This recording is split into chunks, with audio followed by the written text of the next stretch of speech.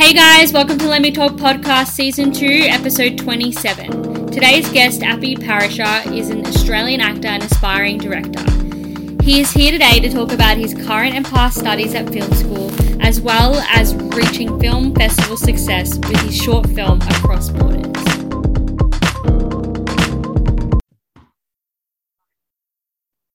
Hey Abhi, thank you so much for coming on Let Me Talk Podcast today. I'm so happy to have you here. Thank you so much for having me. How have you been? How's everything in your life since COVID? I feel like we haven't seen each other for a while, so it's been a long time. No, it's been a couple of years. I mean, the last couple of years, I don't think anyone's seen each other. So yeah, exactly. Yeah, it feels good to just get out and see a human. But yeah, just been busy still at uni. It's been like 6 years at this point, so pretty much a status quo for me. That's awesome, though. yeah. But yeah, it's pretty much up to film stuff. Yeah. How have you been? Awesome.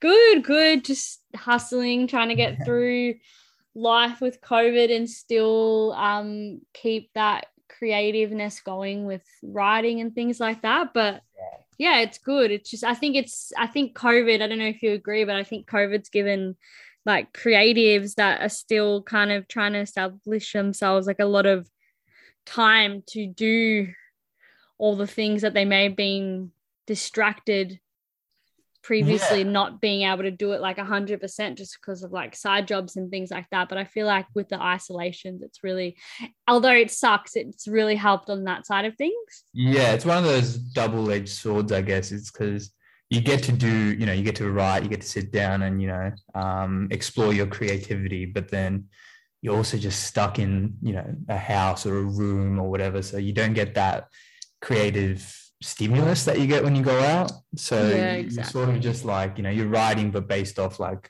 memories, not necessarily based off, your current experiences and all. Like, you get all that stuff from just, walking down the street and talking to someone or talking to a mate or having a beer. You get that stimulus to go and write. So yeah, exactly. It does give you that time, though. I definitely agree that, all those hours spent, working and pre-COVID life, all the stimulus from that is very useful. And, I think for writers especially, I think it's been a very, very, very fruitful time. Yeah. And I think it's allowed people to like prioritize what they actually love versus, kind of just trying to get through, trying to fund it. And of course it's like important to have money coming in so then you can do like short films and you can fund your own short films and things like that. But I think prioritizing, it's allowed people to prioritize what they really love and for sure spend time. Yeah, you don't have that pressure of like, I got to go do this in 6 months or 2 months or whatever. You sort of you get to think about what you love and what you want to prioritize. So yeah, exactly. Well, we actually start with a rapid fire on the podcast. Oh, fun. Just to break the ice and get to know you a bit better. So the first one, because I know you're an actor as well, so the first one is your favorite actor at the moment, or like all-round actor that has inspired you? Well, I mean, I think I'll answer the second one first because that one's very obvious for me. It's Marlon Brando. Yeah, beautiful. Like for me, he's the one that sparked that passion for just getting into the industry, because I started off as an actor, then went into film. Yeah. So for me, like just watching his stuff from when he was younger and just the stories around him, that's what inspired me to get into the industry. Perfect. And just your favorite actor right now? Like, do you have someone that you're really enjoying at the moment? Because there's so many. I mean, I love Joel Edgerton. Yeah. To me, I mean, the Australian actors coming up now, I think they're of the highest class, like Joel Edgerton, Ben Mendelsohn, and all these amazing actors. But I think right now I would say Joel Edgerton, because I think he's doing some very interesting stuff, both as a writer, director, and as an actor. Yeah, beautiful. And favorite director? Oh, That's a hard one. Yeah, it is a hard one. It is I'm spending my life just surrounded by different directors all day, so this is all we talk about. yeah, for The sure. one that I always answer with, especially right now, I think because I have so much time and my whole job is to watch movies, is this guy named Asghar Farhadi, Yeah. who is an Iranian director.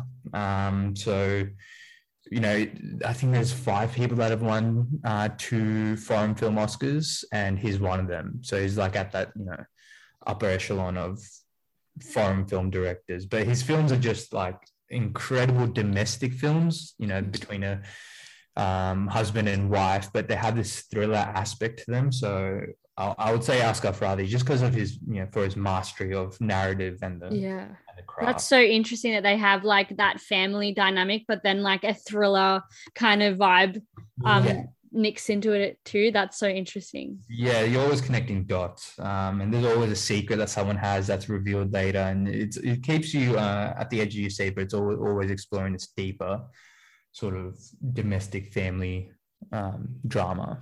Yeah, exactly. Awesome. And then we got drama or comedy. That can be, I guess, what you prefer to watch. I feel like I'm one of those, you know, young dark directors that love a drama. Mm-hmm. I love a dark drama, so I'll go with drama for now. Love that. And blockbuster or indie? I guess it depends. I mean, like there's some blockbusters that are incredible, and then there's some indie films that are horrible, but then vice versa as well. So, I mean, I think it's a case by case basis for me. Awesome. And the last one is, when are you most inspired? In the morning at 6 a.m., but then I'm tired, so I don't get to explore it. But always after a cup of coffee. For some reason, 1 cup of coffee and I'm good to, you know, explore my creativity for an hour or 2. Yeah, I love that. 6 a.m. So an early bird. Yes, for sure. Love that. Okay, so that's awesome. I really like your answers. You did really well. Thank you. So I kind of just want to get into like the beginnings of everything, and like where was like the spark of like your passion for being in this industry? Like I know you said you started off as an actor and then went into filmmaking. So when did you feel that spark, and did you kind of just get into it like progressively? I mean, it started when I was 16. I was at high school and I was like, I mean, I had just moved high schools and I'd moved to a very academic one, or well, a lot more than my previous one. And I realized I didn't really want to go down that traditional path of like, you know, all of my family friends were going down this path of commerce or, you know, physics or math. And it just wasn't interesting to me. And at that point, I'd started exploring like, okay, what else can I do? And I remember someone saying on some YouTube video that I watched that, what do you love to do? And, you know, my answer was, you know, I love watching movies. And then the next one was, okay, find a way to make money off that. Mm. And I started exploring that. I didn't necessarily care about money, but I cared about, this is what I love doing. How can I make a career out of it? Yeah. And I remember my cousin was on Star Now, as you know, he just joined Star Now. So I started searching that up.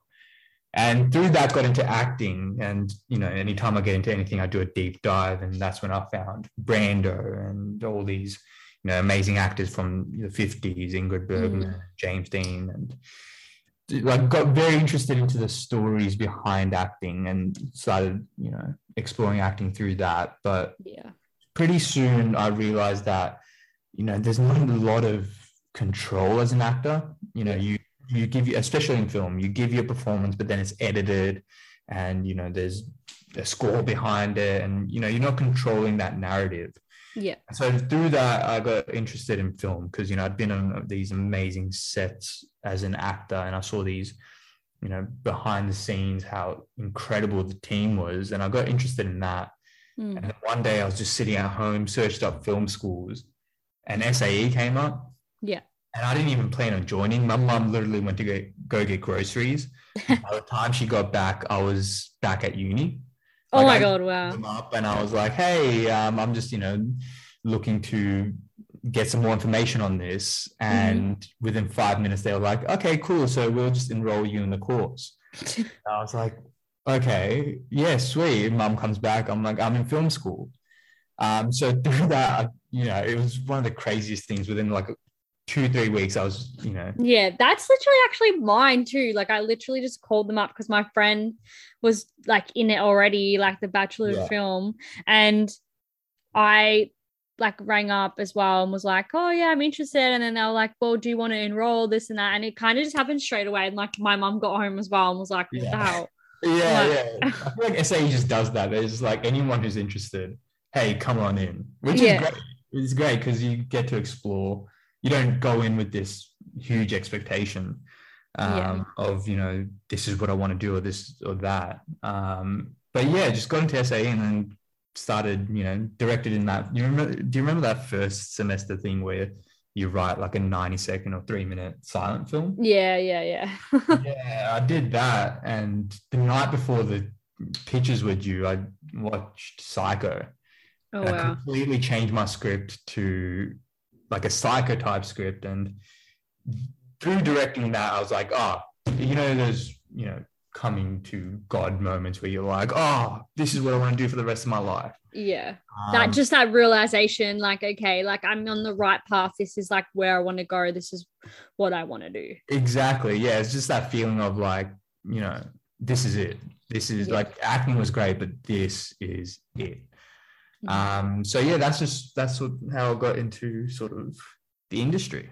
Yeah. And we're now you're at afters. I think Yeah. is it afters or afters? I think I don't know. Afters.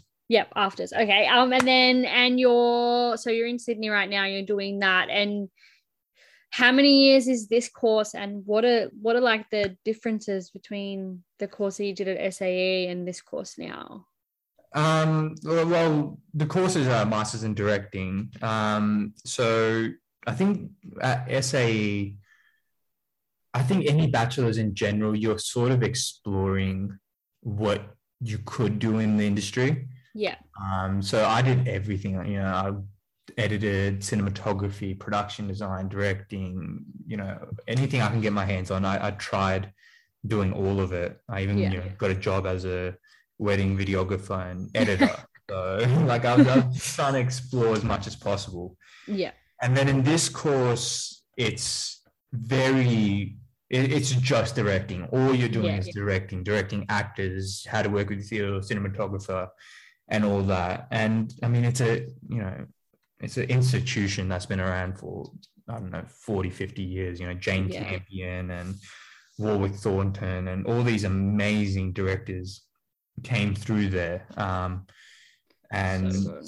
so yeah, you have this like history, and the teaching sort of reflects that. Yeah. They get the best teacher. Like my head of directing, directed Kate Blanchett and Tony Collette, David Wenham, That's so but cool. like he's been a feature film director for years. And so you get this, I think it's just one of those things where it's so specific to directing that they get the best people in and you're just focused on that.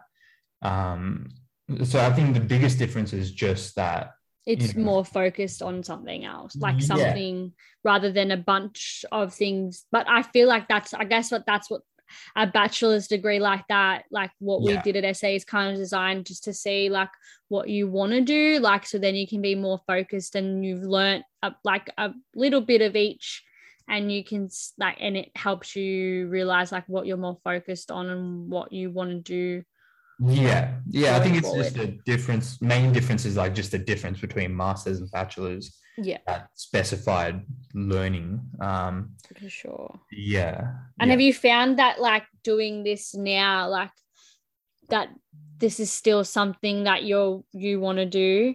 Like directing, like is 100% where you're going in the career? Like, is it kind of just directing and not acting anymore as well? Like, what do you like? What is your like kind of thought pattern right now about what you kind of want to do going forward with production?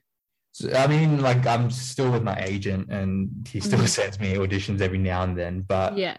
the more I direct, the more I learn about it, the more directors I watch, the more excited I get, the more I want to direct, the more I want to explore different methods to direct. So it's one of those things that the more I do it, the more I want to do it. So Yeah, of it's course. very just like, this is what I'm going to do. This is the path I'm going to go down. And how many years is the masters that you're doing now? How many years? 2 years. So I'm in my second year now. And yeah, that's pretty much just focused on making a final film. Yeah. Yeah. Are you excited? Like, have you started kind of developing the final film, or have you not? Yeah.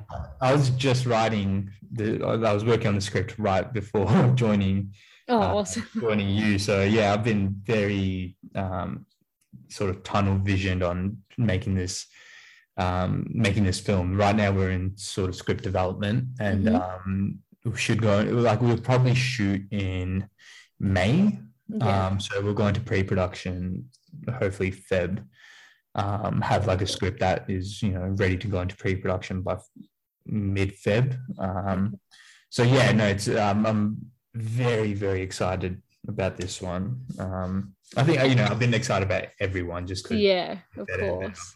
Yeah. And do you because do they give you like a budget to work on, or like do you have to, is it similar to SAE where you have to pitch what you've written and things like that to see if it gets up to be filmed? They give you a $20,000 budget. Oh my God, that's so good. That's so good, but you also have to pay actors of course. and stuff. So it goes down pretty quick. But directors, because you're doing a specialized directing thing, you are going to direct. That's a guarantee. Yeah. With the projects, we've been pitching for a year, different types. So we've been working with producers and screenwriters for a year and just developing ideas. We've been through 4 or 5 and got deep into development, and then just realized it wasn't working. So it's a sort of a pitch. You're always going to direct, so you're never pitching to direct like we were at SAE. You're sort of just pitching your idea and trying to convince the HODs that this is as strong as, this is the reason I'm making it, this is as strong as it can be. You're just essentially convincing them that this project is worth it. And you'll direct something at the end of the day, but if you want to direct an idea that you have, then you have to pitch that. And with the course itself, is there very limited spots?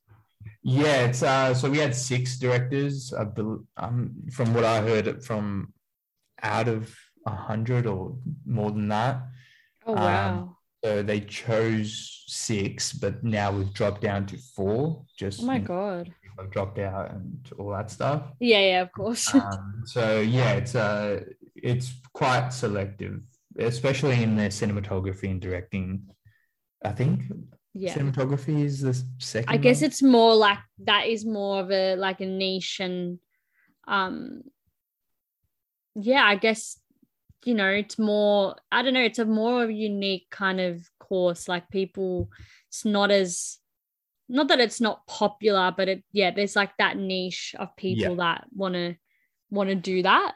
And I don't know, I just don't know. I personally, I don't know if I would direct yet. Do you know what I mean? Or I guess I'm more producer writer vibe, but that's so cool that they're it's not a big class, and there's not a lot of amount of people that are doing it, because I guess you get more, it's easier to focus and get more time to speak to the professionals and to learn more from the established directors that you're learning from. I mean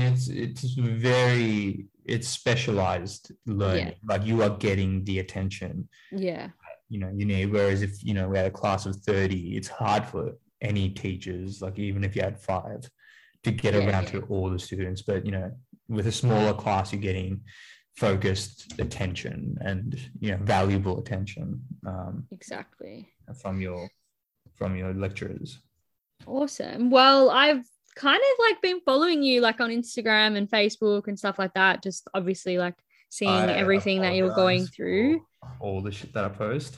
No, it's awesome. It's awesome because you get to just see like people that you like went to uni with or whatever at some point. Like you get to see them doing awesome things. And across borders, I believe, was your capstone project for SAE, right? Yes. Yes. And that has had heaps of success. So like tell me all about that process and how you've gotten it from like it just being like your uni, like end of course graduating project and like pretty much being massive festival success.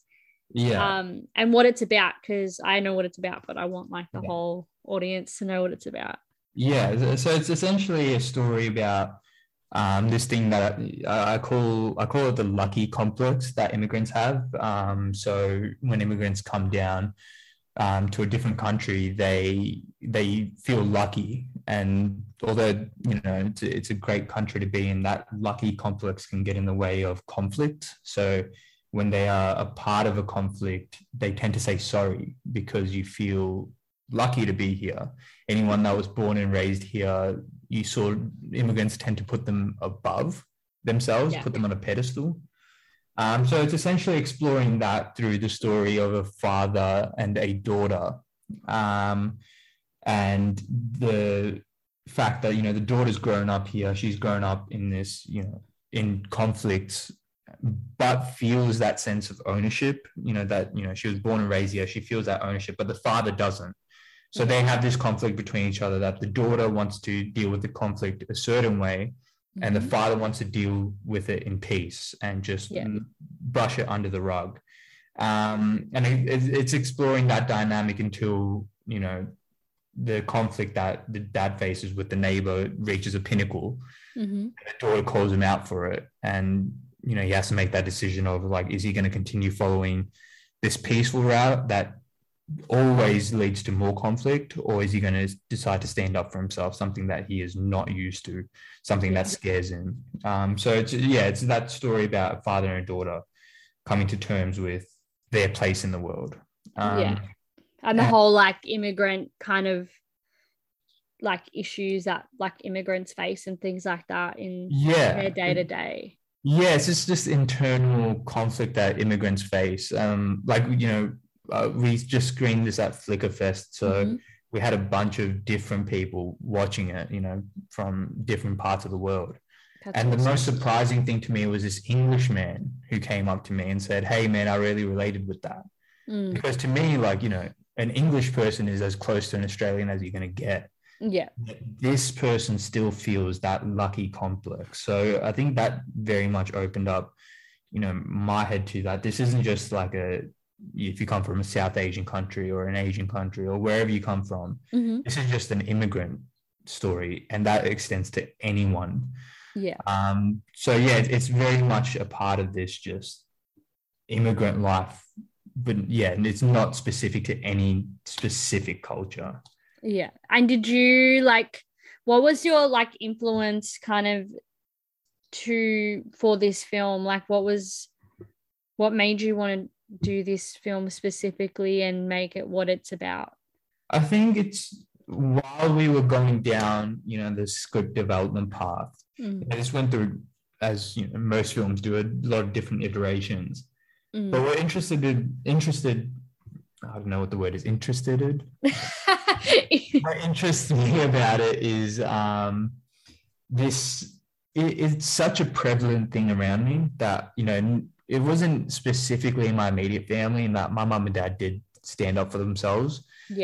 But it was so prevalent in our family friends and just all the, Melbourne's quite multicultural. So I grew up with a lot of different immigrant families, and it was so prevalent to me, but no one talked about it. It was just one of those things that was a part of life, and no one outwardly, explicitly talked about it. And I think that's what interests me. I don't know what word it is for that, but it interests me so much. Yeah. Just the fact that it's so prevalent, but no one talks about it. And to me, it was obvious, but to the immigrant class that I was talking to, they were like, "Yeah, I completely didn't realize that I had that." I was like, "But it's so prevalent." They're like, "Yeah, but it was just a part of life." So that's what attracted me to and excited me about, is that it's something that immigrants don't even necessarily know that they have. It's only when someone brings it up explicitly that they're like, "Oh, true, I do feel like that." And when someone puts it like in your immediate like view, you're going to be like, "Oh, okay, like like it allows, I guess the film allows people that are immigrants to realize, that's so true, and just realize different things that they may have not realized before. It's, I think, because film is also such a visual medium that they're seeing a conflict that they've probably been in. And like, just to specify, it's not even racism necessarily that this occurs in, it's any conflict, whether it's like just a shopping center and you get into a conflict, immigrants will say sorry straight away, even if they're in the right.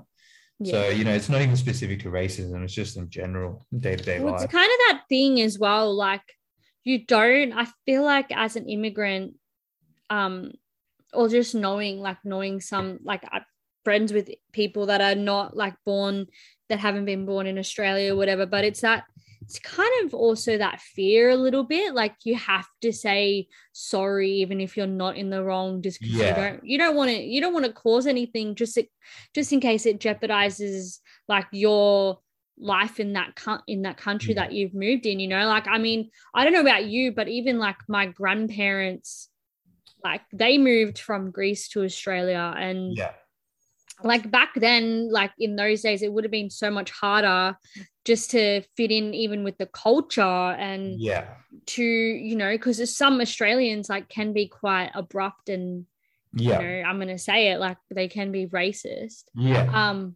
and you don't want to have that conflict because you just don't know, they're not citizens of the country yet, which means they don't have that privilege to just get into a fight or to say to someone, well, I'm in the right, because you constantly feel like you're a little bit on edge. And I feel like back then it would have been maybe more prevalent to for feel sure. like that.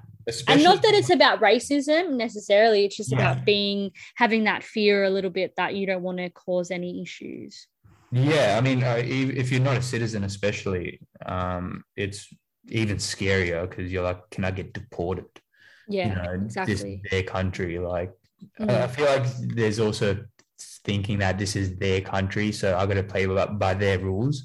But morality or values doesn't change with borders.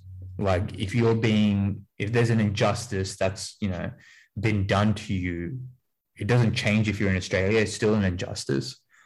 Exactly. Which isn't, it's not talked about enough that, people's value systems change and they're willing to accept a lot more shit from people who are born in that country or natives to that country. Exactly. I think it's important. It's an important film that people should watch, even if you're not an immigrant, because you can you can start to maybe understand what they go through, and that they've chosen to move to a different country 100%, but some people don't choose. Some people like have to leave their countries, and they don't choose that, which means they're already like overwhelmed and scared and things like that. And I just feel like it's an important film because, like, if there's one extra person, or it reaches 100 people that are citizens of their own country, and they realize, okay, maybe there's something I can change in what I'm doing, and it can make that difference. For sure. And it's one of those things that I think I'm probably proudest about, is that and it's sad that people can relate to it, but it's something that hopefully they don't have to relate to for too long. Yeah, Yeah. exactly. So with like Flickerfest, have you applied to other film festivals for it as well? And Yeah. because I know Flickerfest is probably one of the higher like success film festivals that you had. Yeah.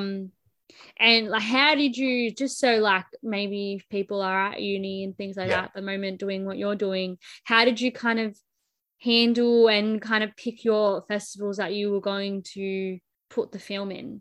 Well, I mean, yeah. So I think festivals is a specific science in of itself because certain festivals like certain types of films. So for us, like we applied to Flickerfest, also St Kilda for next year, but then a lot of international ones because this is such a immigrant story. We applied to a few Indian ones that we were lucky enough to get into, Canadian ones, American ones, because there's a big immigrant population there. So I think there's a science behind like where you're submitting, and just seeing the demographic and how does that relate to your film. So yeah, we've screened in Canada and America as well, and those places have huge immigrant populations. But I mean, for me, like I don't think I could give anyone too much advice on that, just because I'm a rookie at it. I made rookie mistakes. Submitted to festivals. Yeah. But you've had success, but also, and that's also important to note that you're still learning and you're not. That's why this, like, I get people like you on the podcast because you're still learning and you're still in this, and there's someone that's going to be listening as well that's literally probably in the same position that you're in, and they want to take advice from you, even if it's about the films that you've made and things like that, because I feel like it's important to write what you know and do and like tell your stories and then like venture out and do other like different stories that maybe it's not like necessarily like personal to you or what you know particularly, but and with film festivals, like I don't think there's probably established directors that are like fully like great at submitting their films and things like that, but it's just it's important that you speak to people that are on like just their beginnings in like submitting to film festivals and things like that. I mean, that's the one thing I'd say about this film is that for me, I think the message is the strongest, but as a director, there's a lot of flaws I see in it.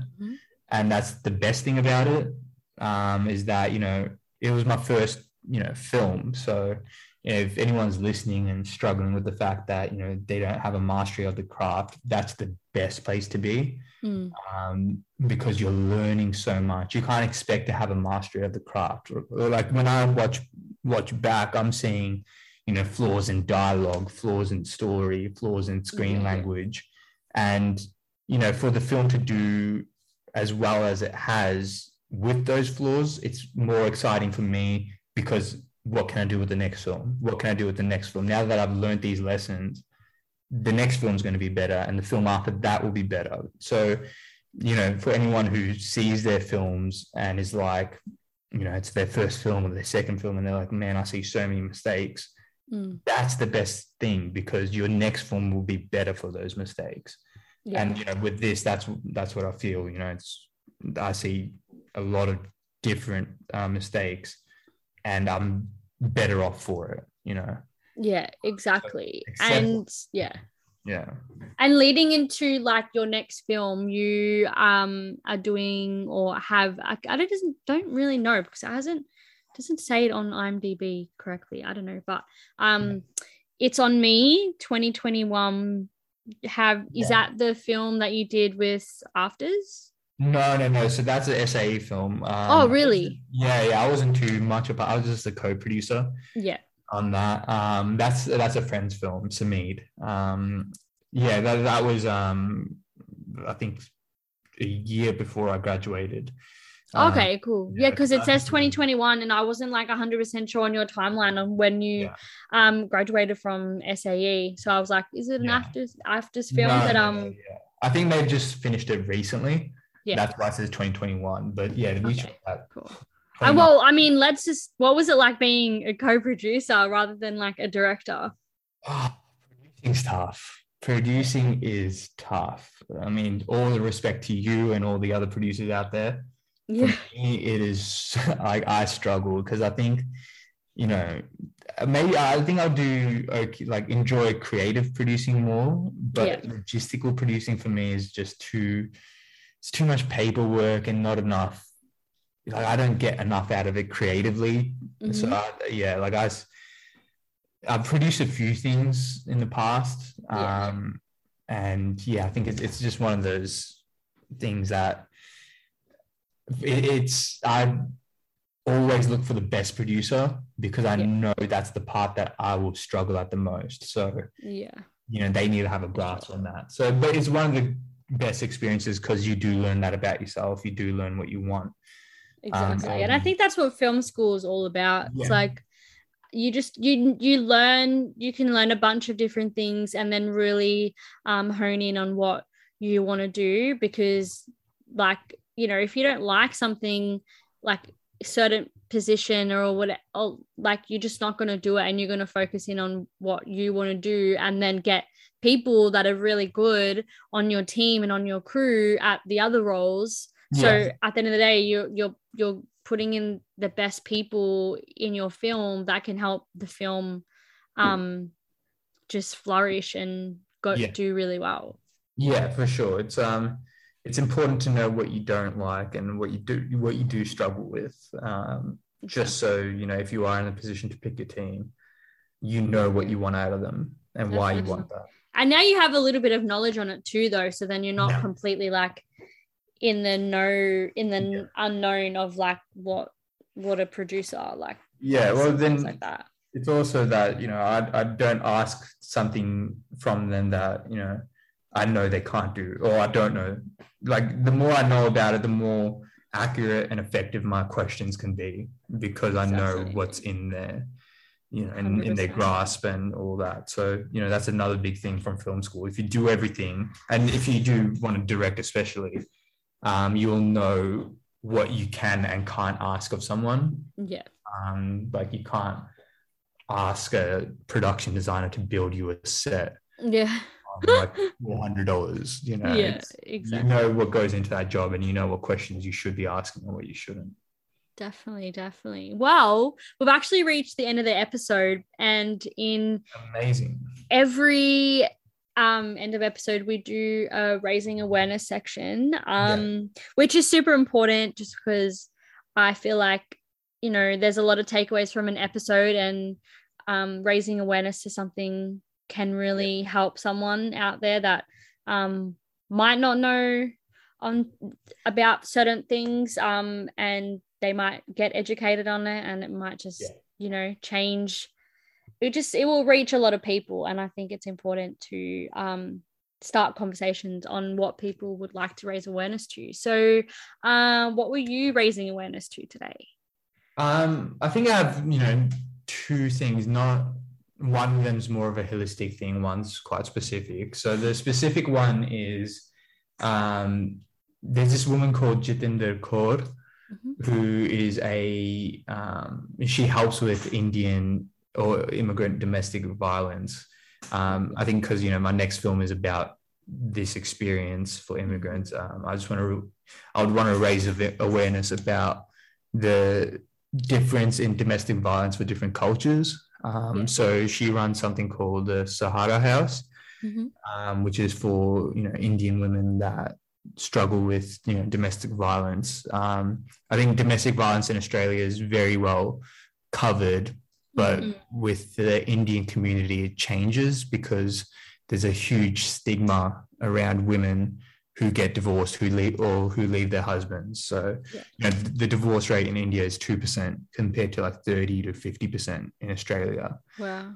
So just I'm raising awareness on the subject in general in terms of culturally it's different.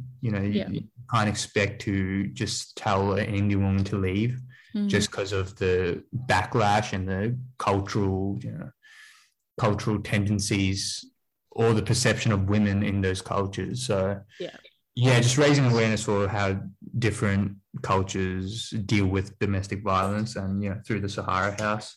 And then the second thing is just what I always say to everyone is there's a lot of different worlds out there, different fights that are happening for feminism, for anti-homophobia and all that stuff. And I think they get separated too much. The one thing that brings them together is just empathy and kindness, because if you're empathetic, you'll understand how hard it is for women, how hard it is for gay people, how hard it is for transgender people. So just be going with that one thing of like, if every day you wake up like, I'm going to be a little bit more empathetic, I think you're fighting all of those problems at once. So I think that's the last thing I would want to end off with is go out there with empathy. Exactly. That's so important. And I feel like, it's so important to just have empathy for everyone and just to know that like you could be walking past someone on the street, or you could be served by someone in a cafe, and they might not necessarily be nice or polite or whatever, but you just don't know what other people are going through. And I feel like it's important to realize that and know that you wouldn't want anyone to give you a hard time if you were going through a really bad spot, and like you might not have been your best self that day or that week. And so I think you have to lead with empathy. I mean, statistically, you're probably walking past someone who's having the worst day of their life. Exactly. So empathy, understanding them. Definitely. Thank you so much for coming on, and I wish you the best of luck with the rest of your course and the rest of just like your career. I'm sure we can bring you on back again once you make more films and just more, and you have more success, because that's awesome. And congratulations on everything with Flickr Fest and the film festivals, because it's awesome just to see like you having so much success. Thank you so much, and thank you for having me. It's been a great chat. No worries. Bye. Thank you for listening to this podcast. You can find us on whatever podcast platform you use, and whilst you're there, please leave us a comment, review, and subscribe to us on Apple Podcasts. Thank you.